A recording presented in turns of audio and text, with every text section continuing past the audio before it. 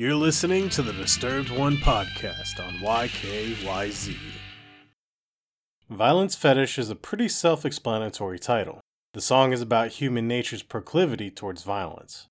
Now, I wouldn't necessarily agree that we all have a need to be violent, like Draymond says, and I wouldn't say we live in a violent society, but there is not a doubt that violence exists within it. Even if you, as a person, aren't violent, how much of the media that you consume has violence in it? Certainly not all of it, but it's there. Look at how popular something like pro wrestling is.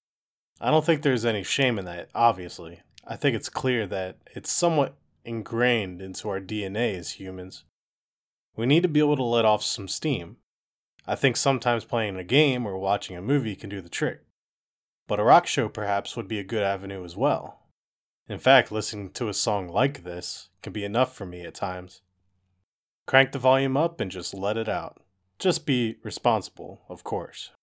I don't have a lot to say about the music. It's aggressive and fits the lyrics perfectly. It really gets me going, especially once the chorus comes around.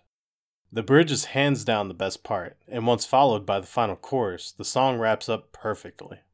If you find yourself feeling angry, not a bad one to put on and rock out to.